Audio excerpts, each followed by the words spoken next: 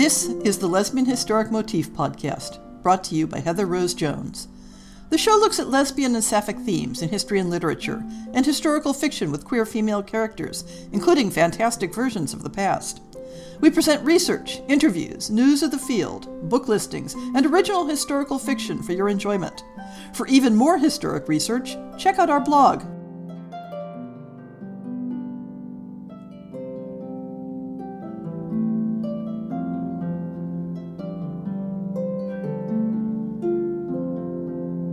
This rather short episode is part of our ongoing series, Our Favorite Tropes. As used in the romance field, a trope is a literary device or motif, a conventional story element that carries a certain set of expectations, associations, and resonances that connect the story that uses the trope to other works that have used it. The trope can be a character type, a situation, or a sort of mini-script. The usual premise of this series is to examine how popular historic romance tropes apply differently when the couple are both women rather than a male-female couple. But in some cases, you have a trope that is specific to female couples, whether it's rooted in history or has arisen within modern romantic fiction. Today's episode is focused on one of the former. Two character types that are specifically associated with sexually transgressive women, and that are sometimes intersected as a natural couple, the Bluestocking and the Amazon.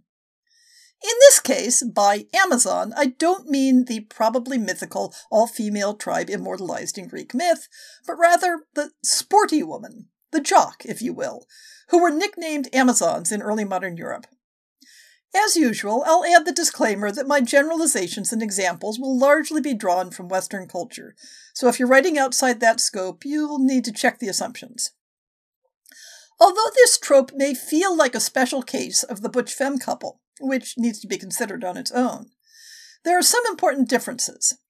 Both the Amazon and the Bluestocking transgress against ideas of conventional femininity of their time. The Amazon is an athlete, often specifically associated with horseback riding, who partakes of physical activities that were typically considered unfeminine. We're talking about women of the leisure class here, because obviously working-class women didn't have the choice to avoid intense physical activity. For those with the privilege to be physically idle, the choice to engage in sports was considered a risk to femininity, not simply on a behavioral basis, but also on a physiological basis. Too much exertion, it was feared, would damage the reproductive organs and thus make a woman unfit for her expected role. It wasn't simply that the active horseback riding woman set herself apart from conventional femininity, but she intruded herself into spaces that men might consider to be a private old boys' club. She hunted.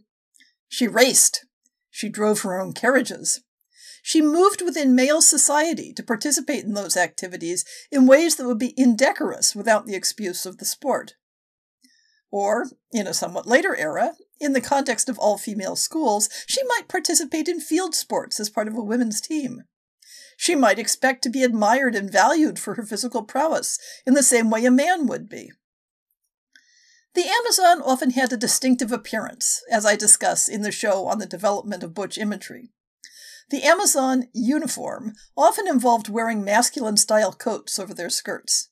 And until the very end of the 19th century, skirts were still involved, even if a rider wore pants under them.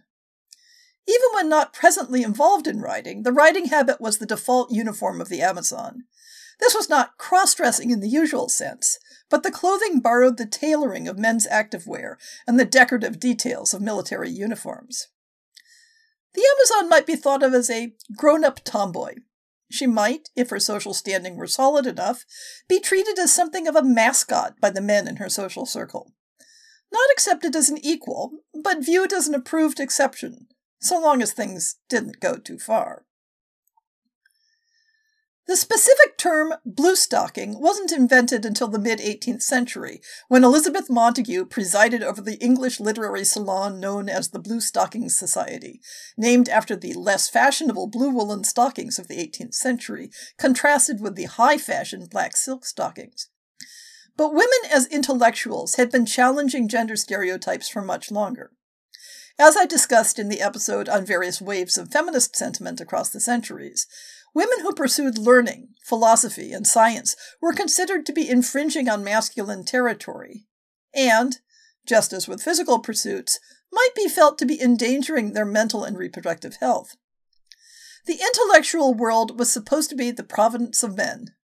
Women simply didn't have the chops, and if they tried, poor dears, they might sprain their brains. The answer women found was to create social circles where they set the rules and the agenda. Within those circles, they could thrive and support each other. But creating a group identity also attracts group stereotypes. And in various ages, the image of the intellectual woman became associated with certain characteristics and labels. A common theme was that if women devoted their time and energy to learning, they must necessarily be neglecting the pursuit of beauty and fashion. So whether it was the Precieuses of the 17th century, the French salon movement, the English Bluestockings, or the late 19th century New Women, such women were accused of being frumpy and unfashionable, or dull and pedantic, or frigid and undesirable. It was difficult for a woman to devote herself to learning if she married, so female intellectuals became synonymous with spinsters. But now, let's introduce our two characters to each other, the sporty, freewheeling Amazon and the brilliant, ink-stained Bluestocking, the jock and the nerd in an earlier age. They both stand slightly outside conventional society. They both reject the norms of femininity of their time. And they both long to find someone who accepts and appreciates them for who they are and the things they love, even if they both love different things. And perhaps more relevant, they are both considered to have poor chances on the marriage market. What more natural pairing than to bring them together? The Bluestocking will admire the Amazon's energy and boldness. The Amazon will be in awe of the Bluestocking's wit and conversation. And, for that matter, there's no reason why their attributes need be completely separate. If you introduce them to an environment such as a women's college, it might be natural for both women to embrace both their physical and intellectual aspirations. In the context of these character types, I've regularly trotted out the example of Charlotte Lennox's 1790 novel Euphemia, with the not entirely sympathetic depiction of what is clearly a romantic couple, the Amazonian Miss Sandford and the Bluestocking Lady Cornelia. Once you strip away the novel's misogyny, we see Miss Sandford in her military-style riding habit, riding to the hunt fearlessly and declaring her firm intention never to marry. And her close companion, the learned and scientific Lady Cornelia, who refuses to be embarrassed by the depth of her learning.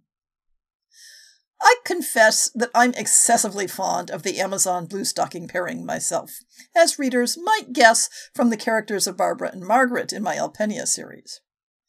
It's a way of setting up a romantic couple who are misaligned with the conventional expectations for a woman's life, but in a way that draws on archetypes that are solidly grounded in the culture of their times. Introduce them to each other and watch the sparks fly.